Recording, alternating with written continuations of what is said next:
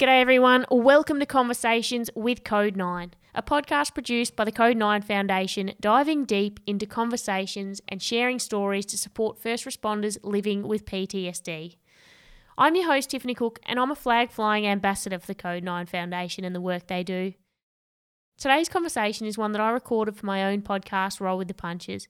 However, with Russell being a part of the Code 9 Foundation community and the nature of this chat, we thought that it would make perfect listening for you guys on this show.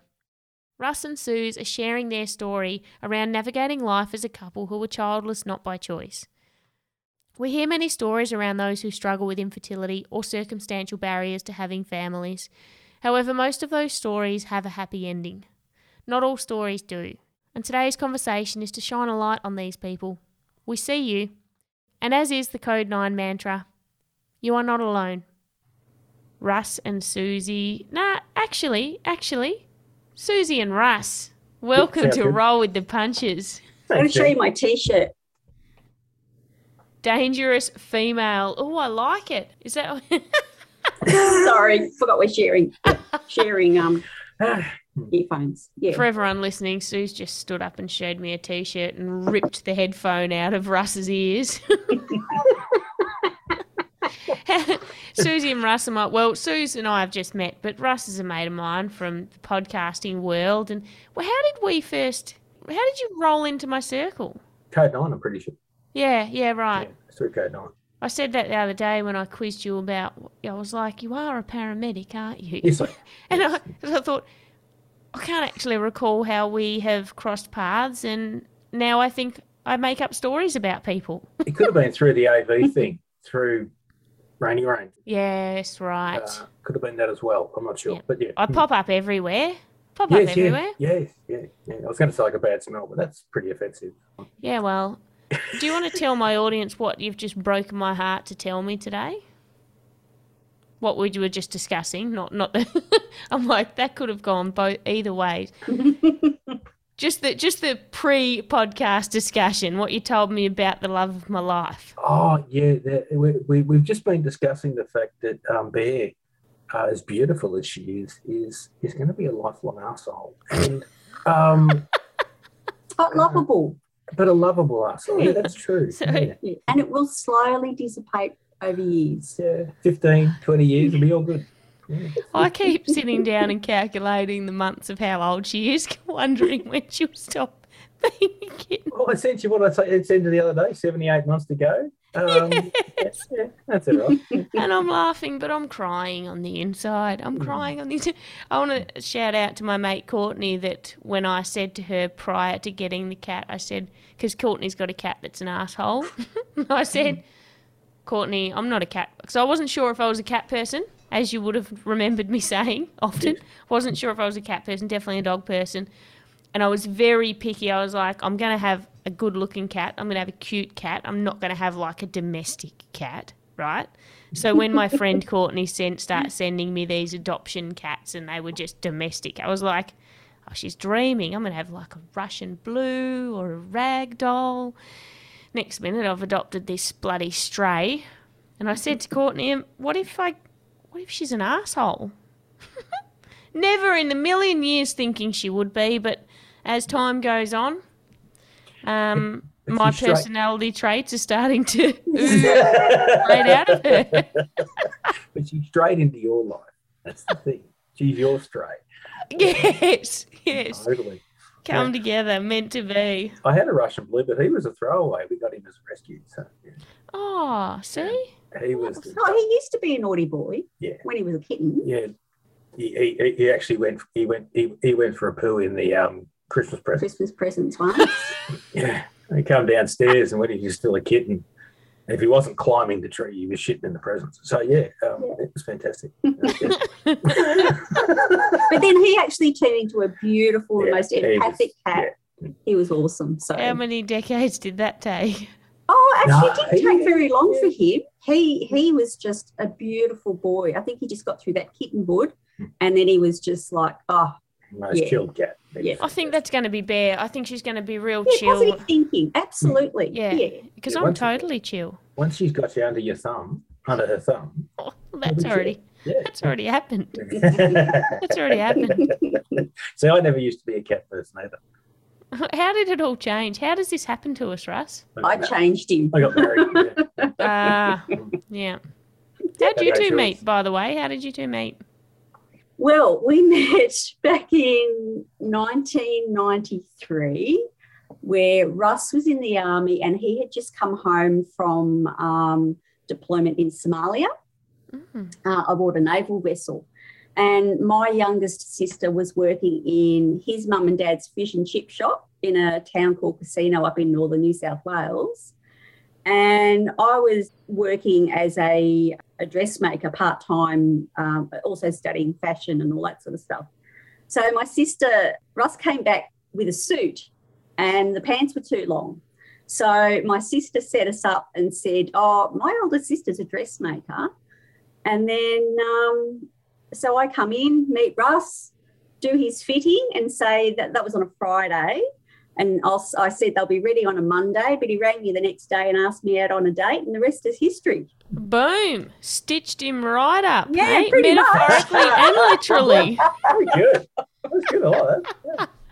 Well and truly stitched. How great is that? Tell us your story, guys, because we're on you. What episode was it that I dropped recently? It was John Summers. Yeah, that's right. Yes. And he did a great job of representing the infertility space. But yeah, I just thought there's a cohort of people like us that come out of that without the prize at the end. And so Susie and I are what's referred to as childless, not by choice, which means that we're both infertile. Yeah, we're both infertile. Yeah. And despite a lot of effort with IVF, we were unsuccessful in having children. And I suppose we're still in that space now. There's two terms. There's child-free and childless. It's not completely defined, but we sort of think of child-free as those that have chosen not to have children. And they have their own set of challenges from a societal point of view. The narrative is you have kids. If you don't have kids, what's wrong? So if you choose not to have kids, they're in a pretty big bind as well. And that's another conversation. We're the childless, not by choice. And I just thought it would be a good opportunity to have a chat about it and explain where we fit in and some of the challenges that we meet on a regular basis. Suze? Yeah. Well, I guess briefly I'll let you know a little bit about our experience. So we got married in 95. I think it was about 96. 96 we started trying in Townsville and had no luck. Then we moved to Melbourne in 97. Still trying, still no luck. Saw a GP. And we've been trying for, I think, more than 12 months at that stage. Yeah. So we were advised to go and see a gynecologist. Russ had we both had blood tests and all that sort of stuff. And everything came back normal, except I think that Russ's sperm count was a little bit low and there was problems with the actual... what they call the morphology. Yeah, or the structure. They had Homer Simpson sperm. I don't know if you've seen the Simpsons episode where they show Homer's sperm and it's just his head with the tail, and they swim around bumping into each other. Pretty much how I envisage my sperm. So that was sort of the start of our journey. Gynae suggested we go and see a doctor, an IVF doctor. So we started that journey. And we did that for 7 years. I think the first cycle we did, it was very difficult because we didn't quite expect the grief that we felt. There was a lot of expectation and a lot of build-up from the IVF company that it's all about the success. And after the 7 years, we found that we were very, very over it. And for two reasons. One, financially. Two, for me physically, I found out I was eventually diagnosed with endometriosis that was never picked up. And then went to a different gynae, he picked it up. And every time we did an IVF cycle, all the medications would re-stimulate the IVF, the endometriosis. So I had to go and have more surgery to get rid of that. So we decided to sort of call it quits. Yeah. That was very, very hard, I think. And just in a way, it was a relief coming to that decision. But that grief of not being able to be, have that dream that everyone else takes for granted so easily. I think, I've never had a positive pregnancy test in the whole time that we tried. And that's really, I don't know, for some reason that plays on my mind a little bit, I guess. I did at one stage, I think, go through a bit of a period where I felt like I was not accepted as equally as a woman in society because I couldn't have children. And I think Russ has also been through a similar sort of experience with not being able to be a father. The IVF itself is, if you want to take all the passion and desire out of your sex life, do IVF. Yeah, pretty much. It just turns it into a science experiment. And everything is done as per the agenda of the clinic. And that's to facilitate the best chance of it. I don't know about now, but back then they weren't terribly honest about how quickly your chance of getting pregnant falls off after you've done IVF. It drops by almost 50% after your first cycle. Yeah, and we were 28 when we first started it as well. So we were pretty young. Once you hit 35, you get a huge drop in possibility, and once you hit 45, it's very, very unlikely that anything happens. But the one thing we did find is the only way for us to take control of the process was to stop it. Yeah. It's the only time we felt that we were in control. It's the only control we had was to say no. And it was a real challenge. I sent you the poem, 13, which was just an expression of the 13 embryos that we had transplanted and the loss of those children. Which, yes, and a common comeback is that, but they never existed. I like to challenge that too, because we actually got to see, I don't know if they still do this, but at embryo implantation time, they put them on a screen, a video screen, so you can actually see those cells and they're alive. So you have this thing in your mind. Yeah. That's my growing baby that they're about to put in. And when that doesn't happen, the grief, and this is one thing I've found very difficult to explain to people, or for people to understand really more than anything, that grief is the same as losing a child. A lot of people, like we've had family members who have strongly disagreed with that view, which hasn't really helped. But I think unless you've known that failure and that constant failure of every single embryo not working, the grief compounds. And eventually, it does ease off. When we decided to stop, that took a lot of pressure off, but there are still things that still to this day will re-trigger that grief, which is, I mean, they lived in our minds and our hearts. Exactly, and we planned. We toured schools for our children. We bought a car that was safe and appropriate for our kids. We've done all that. We had nursery furniture and baby clothes, and buying those was a great thing. Keeping them afterwards and then eventually moving them on was devastating. It's Do you know what's really interesting? This morning, it's weird that this came into my feed, but this morning at some point when I was scrolling on Facebook, and I've seen it before and I've read it before, but I reread it because I find it a really interesting research study on, and you likely will have heard of it, I'm guessing, of the study where they put mice or rats in these glasses of water and see how long they will keep swimming to survive. Mm-hmm. And after 15 minutes, they last about 15 minutes and they die and they give up and they die. And then they got the next batch of them and they, right before that 15 minutes, they pull them out, dry them off. and then they put them back in to see how long they'll last. And so it's a study on the effects of hope, and I've got goosebumps as I say that because they lasted 60 hours. They swam for 60 hours because they had hope, and so when you talk about the grief, like you didn't have hope. There was no hope. You didn't give up in the 15 minutes. You swam the 60 hours without the hope. Like, you can grieve things that you haven't had. Like, absolutely. Yeah. Totally. Yeah. Yeah. It's as real as losing my father. It's as real as other death I've seen.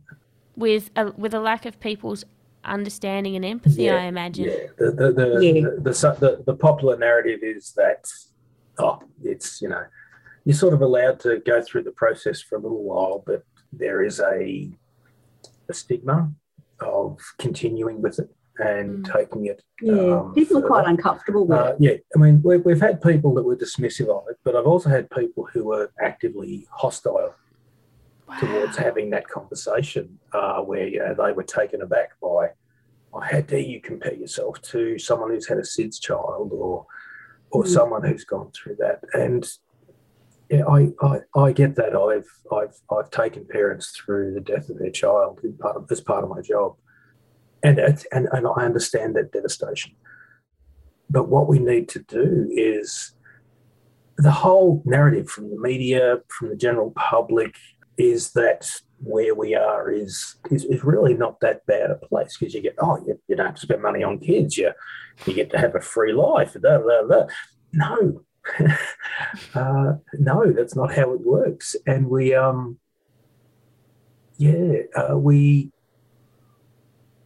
get reminded of it on a regular basis. Father's Day and Mother's Day. I was going to say, coming up with Father's Day. It's 2 days that I generally think are for people who ignore their parents 364 days a year and then get to show up on that one day and go, hey, how you going? Typical Hallmark holidays. And that might be a little bit cynical, but, Father's Day for me is, A, I'm not a father, and B, I don't have a father. He died. And for Suzanne, Mother's Day is the same. Yeah. And we have just this expectation. It's part of the reason I don't watch commercial TV anymore. The amount of times you see everything pointed towards that child or that family with children. And once upon a time, when they were a majority, that was okay. But at the moment, we're looking at, by about 2030, about 50% of couples are going to be childless, either by choice or not by choice. Mm. Our procreation is slowing down, and marketing people aren't picking up on that. The media, it's getting better at how it approaches being childless. There's the episode of Bluey. Bluey there, the episode onesie in season 3. Bluey's the Australian animated series for kids. Mm-hmm. And it does a very good job of addressing social issues. There's a lot of subtext there. And the episode they did about the childless aunt was really, really lovely, right up until the point that it was the aunt who apologised to the people with kids for being absent. And I was actually feeling a little bit teary right up until that moment. And then my hackles went up and I went, why is the childless person apologising? And that was a bit sad because it was good up to that point. Yeah. SBS, I think it was Catalyst. Was it Catalyst? No. Well, it was one of the shows on SBS recently did a talk show about childlessness, and it was a really well put together. A friend of mine who is involved with Childless Australia, and also can I give his Facebook page a plug? Yeah. Yep. And also was one of the founders of the Childless Men's Community on Facebook. Yeah, he was on there to give that men's perspective, and it was being done quite well. They had people childless for a range of reasons and from a range of places, but they still, in the end, it was a lovely story, and I can see the happiness in it. It still ended up with the childless situation having a child come into it. They still, it was almost as though the producers wanted to ingratiate themselves to the general public that there's always this hope at the end. Mm. And there's not. There's not always that hope at the end. Yeah, and so it was a good show, but, and that's the general media narrative, is they'll address infertility, they'll address childlessness, but normally there'll be the happy ending. Mm. There'll be they've done IVF and they've got pregnant. They've had a child. And you sort of go, yeah, nah. Yeah. No, it's about 20% that won't. As a couple, how have you both supported each other as individuals and navigated the relationship? This must have been a huge toll to go through the individual emotions and the waves that you would, and look after yourselves and each other and yourselves as a couple. Yeah. I actually think we're probably a little bit rare. We were told we were rare by we had a lot of counselling. Yep. So with the brilliant IVF counsellor, who told us that we were not really like other couples because we didn't really have support from family. So we had no family living down here in Melbourne when we went through IVF. So we supported each other, and we felt it was something that we were equally both going through and experiencing, both individually and as a couple, once we both got the infertile diagnosis. But we supported each other, and I think the counselling, I cannot say how important that was. And weirdly enough, it's something that we've always been really comfortable talking about with each other, like where we're at with it. And we've always been really on the same page. So that I don't actually think it's really affected our relationship in the long term, really.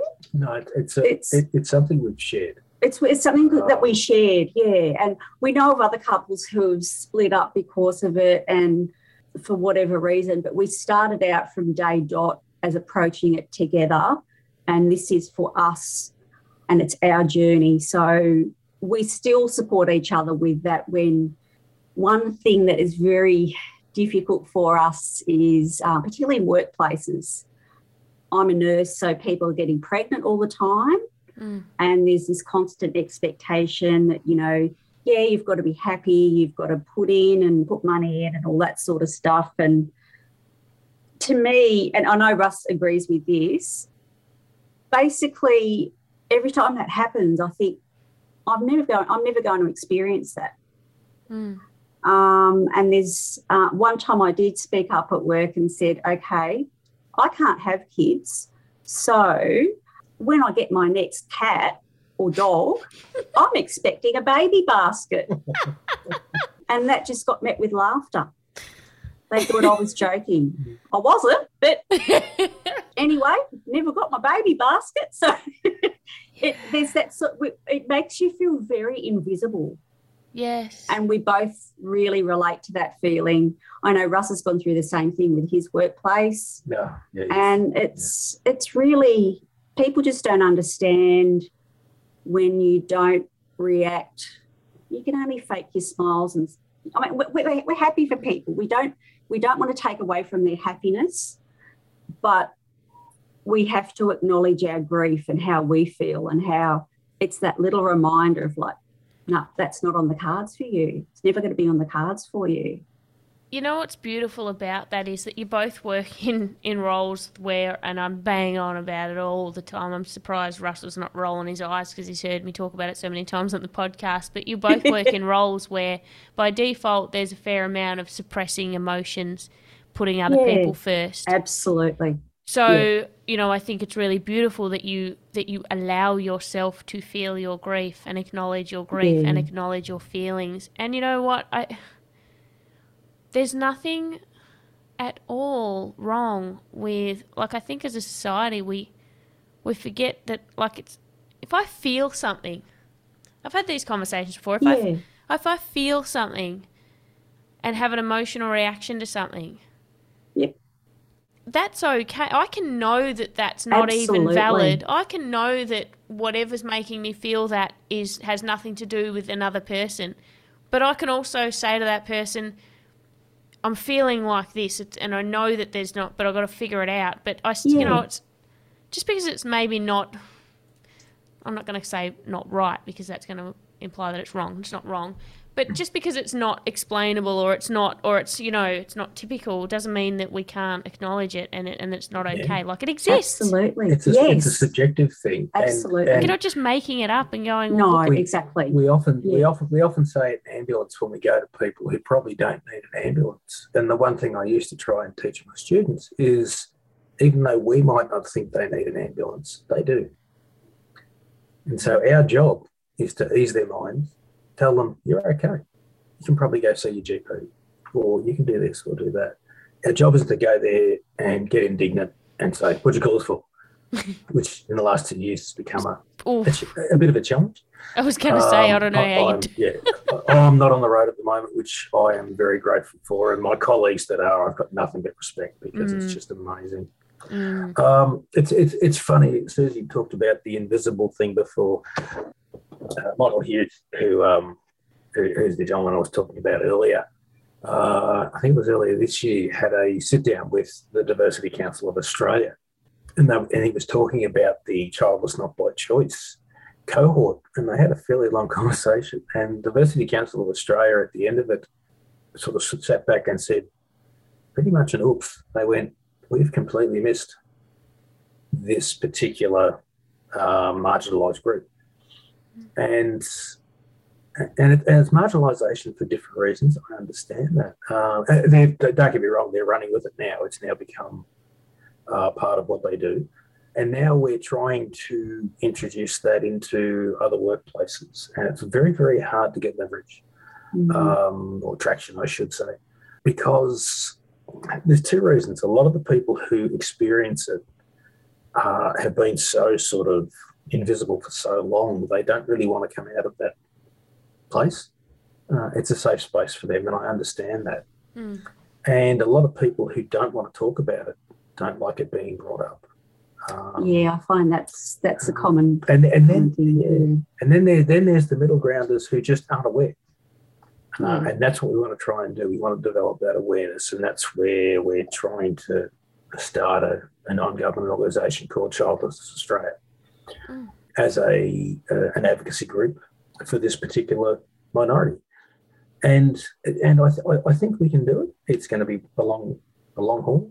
We need to change the societal narrative in how we speak about the childlessness. So what comes after your infertility and your, what they call it, art or assisted reproductive technologies. So what comes after whatever process you go through. Quite often people will say, well, why don't you adopt? If you've done 7 years of IVF, the last thing you want to do is jump into the maelstrom that is trying to get an adoption approved. Yeah, we did actually look into it. We went to an information session and found that, and that was for overseas adoption. I think adoption within our own country is very, very difficult. And often they'll go, I think it's more they're heading towards foster care and then replacing back with families. So we sort of thought, that wasn't the right fit for us. So we thought, okay, let's have a look at the the other options. So we did the information night, and we found out that it's very, very expensive. It's limited, like certain countries have age limits on how old you need to be, like an upper age limit for when you can adopt. The other thing is it was quite intrusive and stressful in a different way, because they actually come in, and I don't know if this is still the same way, I would assume it would be. They do background checks, but they interview your whole family, which I think is quite intrusive for your family members, particularly if they're not supportive.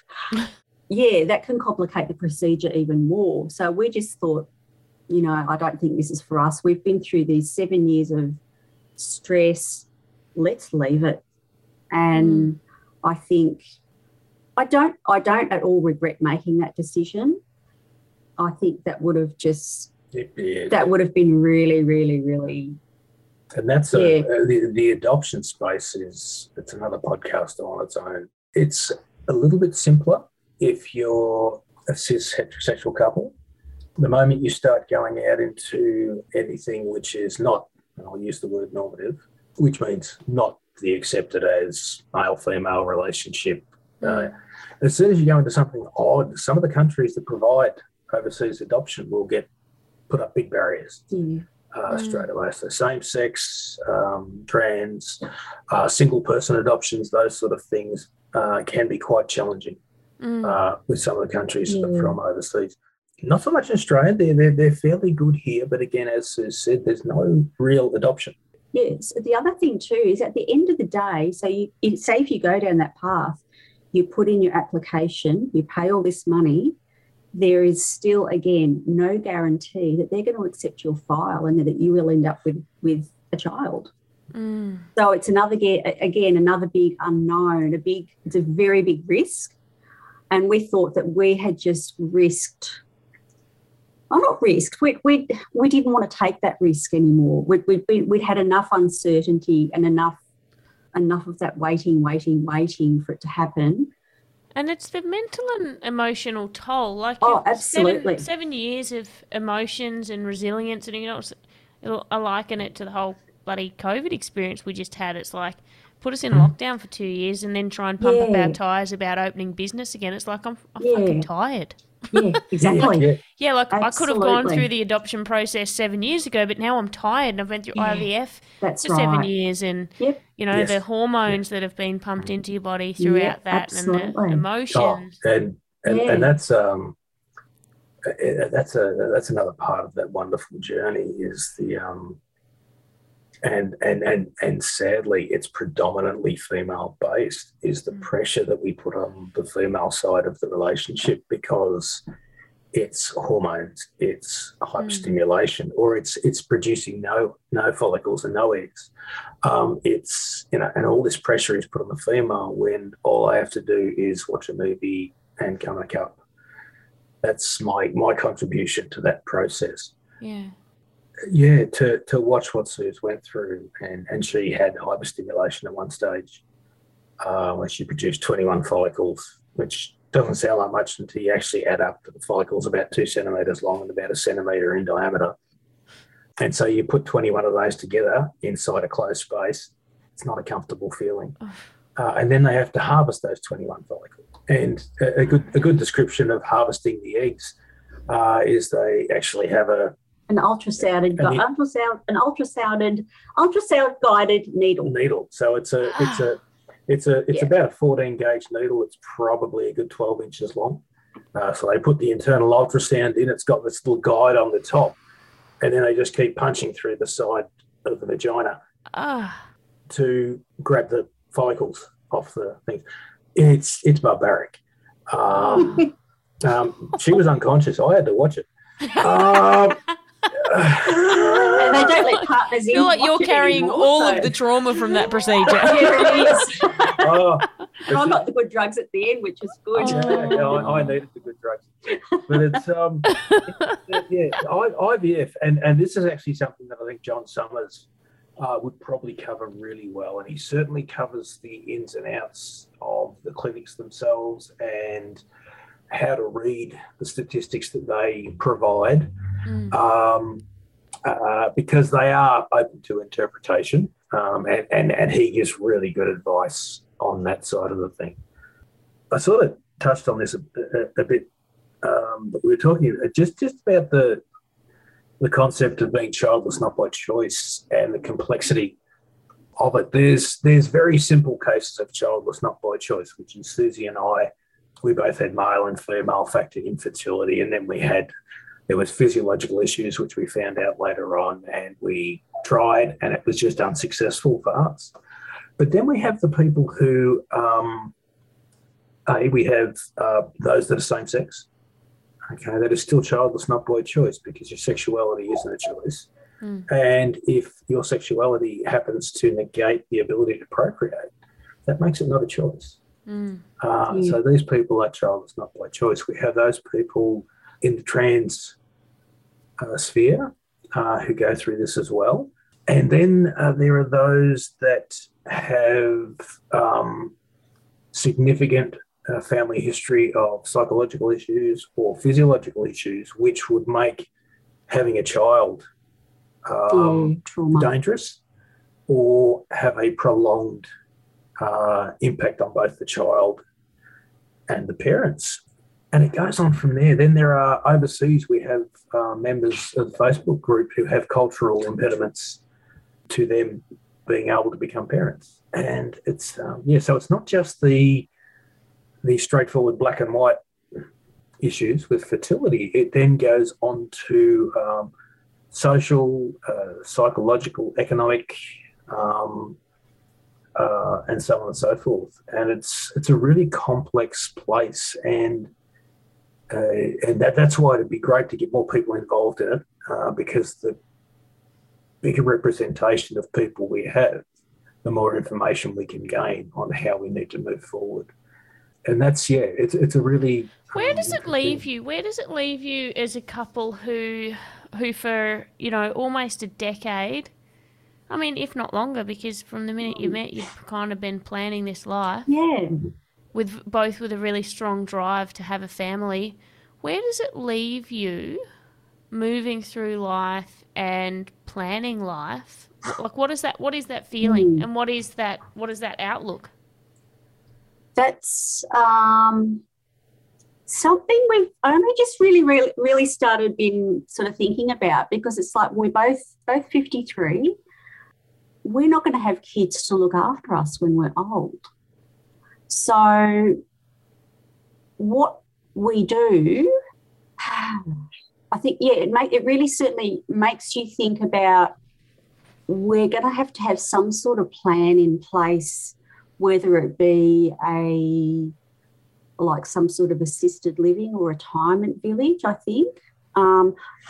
Preferably, I'd rather be in my own home and be independent, but it raises those questions. And it's like, well, I think that's a whole other ball game and a whole other set of challenges that. But then that space between then and like now and then. Yeah. What drives you? What fills that place? I suppose for both of us, it's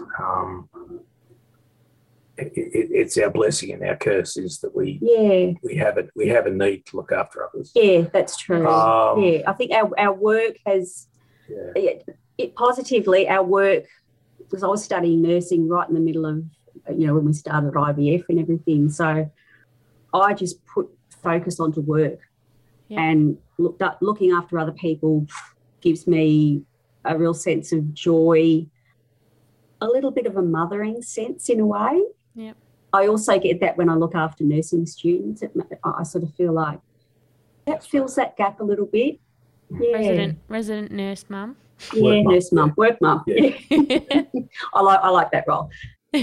Yeah, and I mean, we're very blessed that we have got a small group of friends who are really, really supportive. We do have two beautiful goddaughters who we love immensely. Unfortunately, we have the downside of the IVF too, I think, is it can alienate you from your families, which we've both experienced, unfortunately. So I think we rely on our friends more than our family, because they weren't really that supportive to start with. And that's sort of continued. And there's always been an expectation that because we don't have kids, anytime, like for Christmases, birthdays, any family events, we're always the ones who have to drop everything and go because we don't have kids as such. So there's this expectation. So we decided to stop that because that was very unfair for us. But our family only see it with very bit of a bloody booby prize, isn't it? You can't have a family and also come and do all the shit you don't want to do. That's exactly right. Yeah. So we look after each other now, and that's our main priority. Yeah. We had support from our parents on both sides. They were great. Yeah. As best they could from the distance that they were away. but they were always there for a phone call and that sort of thing. Siblings were a different story. Yeah, there was some unusual responses from siblings. Confusing and disappointing is probably the words I'd use. But we know families are weird. The families you choose are always much more low maintenance than the families you're born with. Absolutely. Yeah, so that was a good side of that. Yeah, so I think we to keep ourselves going now, I think we prepare for the days like Father's Day and Mother's Day, and we're sort of happy when they're over. Christmas is still a little bit of a difficult time because we never actually got to have a family Christmas at our house ever with our families. So we try and do our own thing now. Try and, I guess, make our own little tradition. So we'll go out for lunch or something for Christmas, do our own thing. Again, I think just keeping I'm studying. I'm 2/3 of the way through a master's to become an art therapist. So I'm moving slowly out of nursing and doing something a little bit different, where I think that need to still be to be able to help people, I think, is there. So doing that. And I'm going to be investigating epigenetics, but I hear my coach is a bit of a bitch. She's a massive bitch, but if you can weather the storm, weather the storm, you'll learn a thing or two and you won't have to put up with her forever. Sadly, she's a real rocket in the ring, and I said if the epigenetics doesn't work, we're going to get in the ring, and I'm probably going to get the shit beat out of me. I don't care how big I am. I'm just going to go down straight away. If she swings and misses, I'm going down. And if it goes the other way and I get knocked out, I'll feel pretty safe because I'll be in there with a paramedic. It's been a while since I touched patients, so careful. Right. But back to serious stuff. But I'm looking forward to that. That's going to be good. The other thing I think that makes our life, that has really saved our sanity, is having animals. I think the majority of, because I in my workplace I deal with patients coming in for IVF procedures, and they've nearly all got animals. So I can actually really relate to them and understand what they're going through. And I think we've had a lot of animals. Fur kids. Our fur kids. We're up to about 13th cat now. Yeah, and eighth dog or something like that. We had a rat. Jack and was a rat. Great. We had a little rat. I had a pet snake once. I always wanted a pet snake. I don't think Jack would like the snake. No, I don't think Jack would have survived a snake. But yeah, having the animals, and I think, by taking the dogs to the dog park, that it has filled a gap. Yeah. And I don't think I could ever live without animals. They're just, I think that's another way that we really, I guess, a way for us to do that parenting in a different way. Yeah. I suppose there are a couple of other things that I wanted to highlight in the childlessness space. One is one of the issues we have. There's a fairly big support network out there, but it's very gender focused, and it's more female based. You can go on Facebook and look up childless not by choice support groups. You'll get 100 ones for women, but none for men. Yeah. And men are our own worst enemy when it comes to dealing with this sort of thing, because we just don't want to talk about it. There is still a huge pool of thought out there where, to be a man, you've got to be a father. I don't agree with that personally. I've known some fathers that are pretty ordinary. Mm-hmm. And it's a comedian that I like. People say you don't have kids, you don't understand. One of my favourite comedians, Steve Hofstetter, came out with this. He said he's never been a father, but then again, he doesn't know how to fly a helicopter either. But when he sees one stuck in a tree, he knows something went wrong. You don't have to be a parent to understand what might be good for the child. Okay, and we get judged that way quite often. People say, you don't have kids. You don't know. We're going to know that. And and that can be a really challenging thing, and especially trying to get men to engage in this space, to join this narrative. It is really challenging for a whole lot of reasons. There's a lot of shame involved in that, the inability to be a father, and I understand that totally. And I suppose we need to work on how we change that place for them, and that's part of what we're trying to do from the male side of it. There are some fantastic female support networks out there that are really good, and that's a good thing. The other thing was we were talking about later life. One of the new conversations that's being had, and it's going to be quite probably volatile at times, is end-of-life care for people without children, because we're going to become a very, very big percentage of the population as we age. There is a subset of people out there, and I'm one of them, that thinks if I get to a point where I'm really, really unwell and there's no one around me who can help me and support me from a family point of view, do I want to start thinking about, well, is it time for me to move on? Is it time for me to go to whatever, whether there's oblivion or whatever you would like to think happens after that? And it's a difficult conversation. But then again, 5 years ago, assisted death in Victoria was a difficult conversation until it wasn't anymore. And we made it happen. And it's an interesting embryonic sort of thing at the moment. But it'd be lovely to see people join that conversation as well and give us ideas and concepts and where we go. It's actually interesting to think about that, because, it's a little bit like the retirement conversation and how quickly people's health can decline after retirement because of the lack of socialisation and community around them. Well, like both times that you've brought up that kind of afterlife care or not having kids, Susie, when you said it before, I mean, I got a chill down my spine because I thought, well, I'm not planning to have kids. And I was like, oh, fucking hell, who's going to look after me? Yes. But also, and that's all well and good when we're active and we're working and we're exploring the world.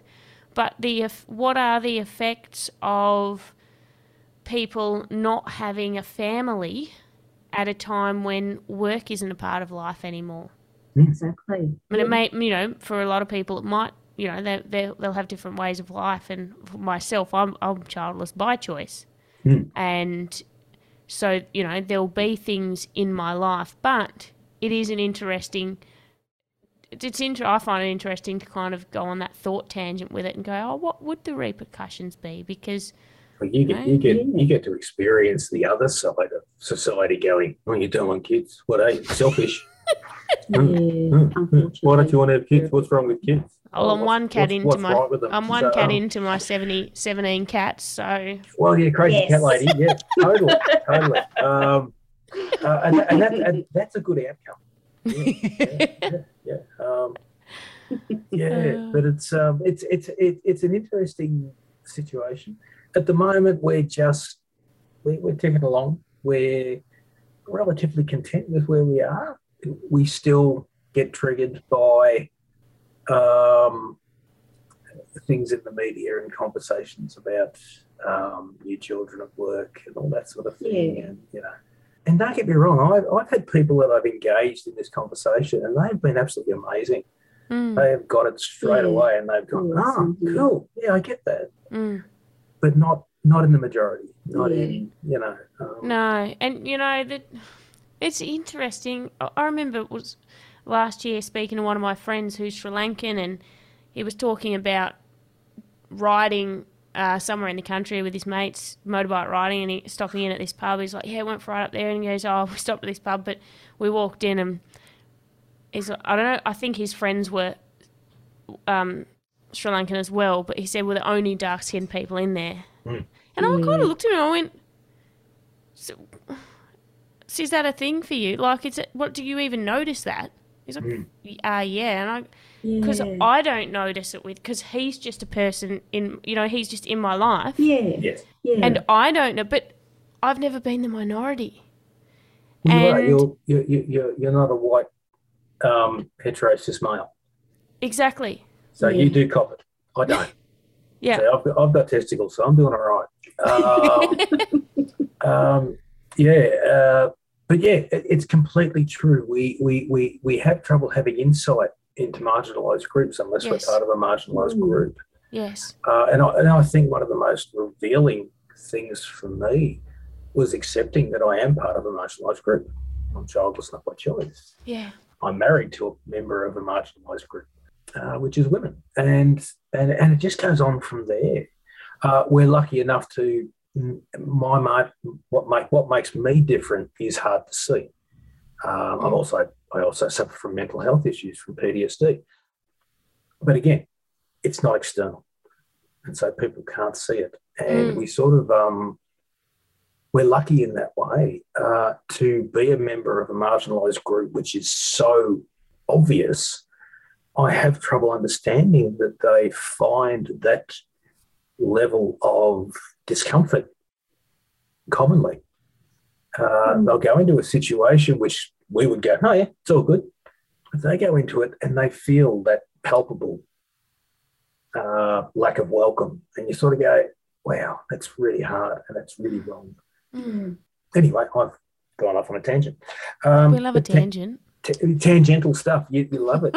When you wrote that the other day, I thought it said tangential, and I thought that's not a place you should be getting sun. It was really strange. I read it once and I came back and read it again. Went, oh, tangential. Okay, right, got it. When you said you and Bobby were going tangential, I thought, okay, that's just wrong. It's really strange. No, we didn't go on a tangent on that. That's for sure. Sorry. There you go. I've gone completely inappropriate now. Oh, we love it. Hey, so for anyone listening that might be going through this, or have gone through this, or are just interested, how can they connect and be a part of the Childless Not by Choice community?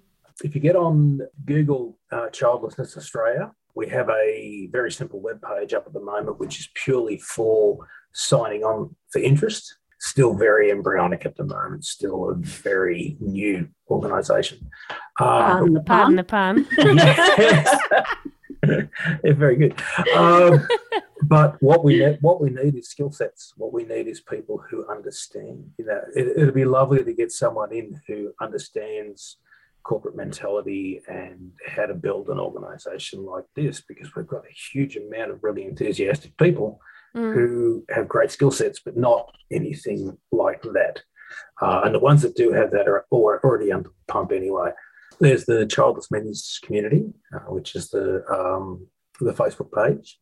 For the female point of view, there's an organisation called Gateway Women, which is probably one of the larger organisations, and there are many and varied others. It's a global one, that one. Yeah, and it's quite good, and some of the people I've spoken to about it have found it really, really useful. For the men, there's sadly not a lot. It's an Australian one. Okay. There's another one which is just an Australian one. Apparently the men aren't important. Yeah, obviously not. Called womanhood.com.au, and that's about, they offer free counselling as well for that one by the looks of it. Mm-hmm. That's about, again, for women. I don't know that they have an awful lot for men, unfortunately. It looks very female orientated. Well, but it's called womanhood. That's true. Yeah. Which actually, shut up, Russell, because there's no shortage of people in the trans space who could be part of that group. And then for the men's side of the thing, there is the Childless Men's Community on Facebook, which is the one I'm part of, and that is started up. And it's a good space just to get support quietly. It's a closed group, so you'll need to actually join, answer some questions and that sort of thing. And we are a little bit restrictive about who we let in. If you haven't finished your reproductive journey yet, ours is not the page for you. And there are other pages. You definitely don't need anyone sharing their success in the middle of that page when they have to do you. It has happened. I'm one of the. I'm one of the admins, and we've had to go, whoa, cool. Yeah, I'll get rid of that one. Yeah, bro, no, not the place. No, not the place. Not if you want positive feedback anyway. Yeah. I managed to catch that with only one comment on it. We got rid of it. But it was, oh, no, thanks. Yeah, please. No. That reminds me of the very first Oh, support group. We went to a support group after we finished IVF, and it was for people who weren't like couples who weren't successful. And we actually we've got some lifelong friends out of that. The one session, there was this one woman who turned up and said, "Oh, but I'm infertile, but I've had a baby." And we're like, she was pregnant. Oh, she's pregnant. Yeah, she's pregnant. And everyone's just like very, very well along into the pregnancy. She's infertile, and she's sitting there probably about 6 months pregnant. Yeah, and everyone's just like, you're not reading the room, love. You could have cut the tension with a knife. Everyone else in the room is just... there? She never came back after that, so I think she got the gist that it was not really the group. We'll put it down to baby brain, which, as we know, is a real thing. Yes. It is a definite thing. But it was an interesting conversation, or lack of conversation, because as soon as she said what she said, everyone just went. it just the room fell silent. Yep. And we all went, that didn't go down terribly well. Anyway. You know what's nice is there's so many minorities at the moment just all coming out that it almost feels to me like they all blend together. Like it's making everything and everyone open, and it's not about I think at first when people are rallying for some exposure and understanding, it's getting misinterpreted for like wanting attention or being special, and exactly. So they get pushback on that, but really it's now it's just like, no, I just want you to see me. I just want to be seen. People just want to be seen. The level of intersectionality is actually really, really high. And what we want is we want people from all facets, from all places, because that's who we're meant to represent. Yeah. And the only way to do that is to get people involved, and when marginalised groups support marginalised groups, they become less marginalised. Yes. They become stronger, and they start getting pulled out of the shadows and into the mainstream. And that's where we need to be. It's such a vital part of developing a society which is inclusive and accepting. And I think I can't see any damage being done by that. No. The same-sex marriage vote was a great example. We saw a country go, what's the problem? Can we just get through this and get it happening? So and we did, and I was actually proud of my country that day. I thought, wow, well done, that's cool. Yeah. And again, we need to see more of that sort of thing. We need to see more support from the general public for others, because we use the word minority sometimes almost like a slur. You're only a small group. Why should the rest of society do anything? Well, because that's how society works. That's how an advanced society works. We actually, it's a measure of your society, how well you look after the less fortunate. I'm getting the wind up, believe it or not. Can't see it, but she's out of camera doing the wind up. He does like to waffle a lot. Speaking of under the thumb, gee whiz. It's not a scar, it's a thumbprint. What you've just said, my thing at the minute is, I know people are uncomfortable talking about a lot of this stuff, but my message to people is get comfortable with the uncomfortable. We live with the uncomfortable. Challenge yourselves a little bit and just think from other perspectives.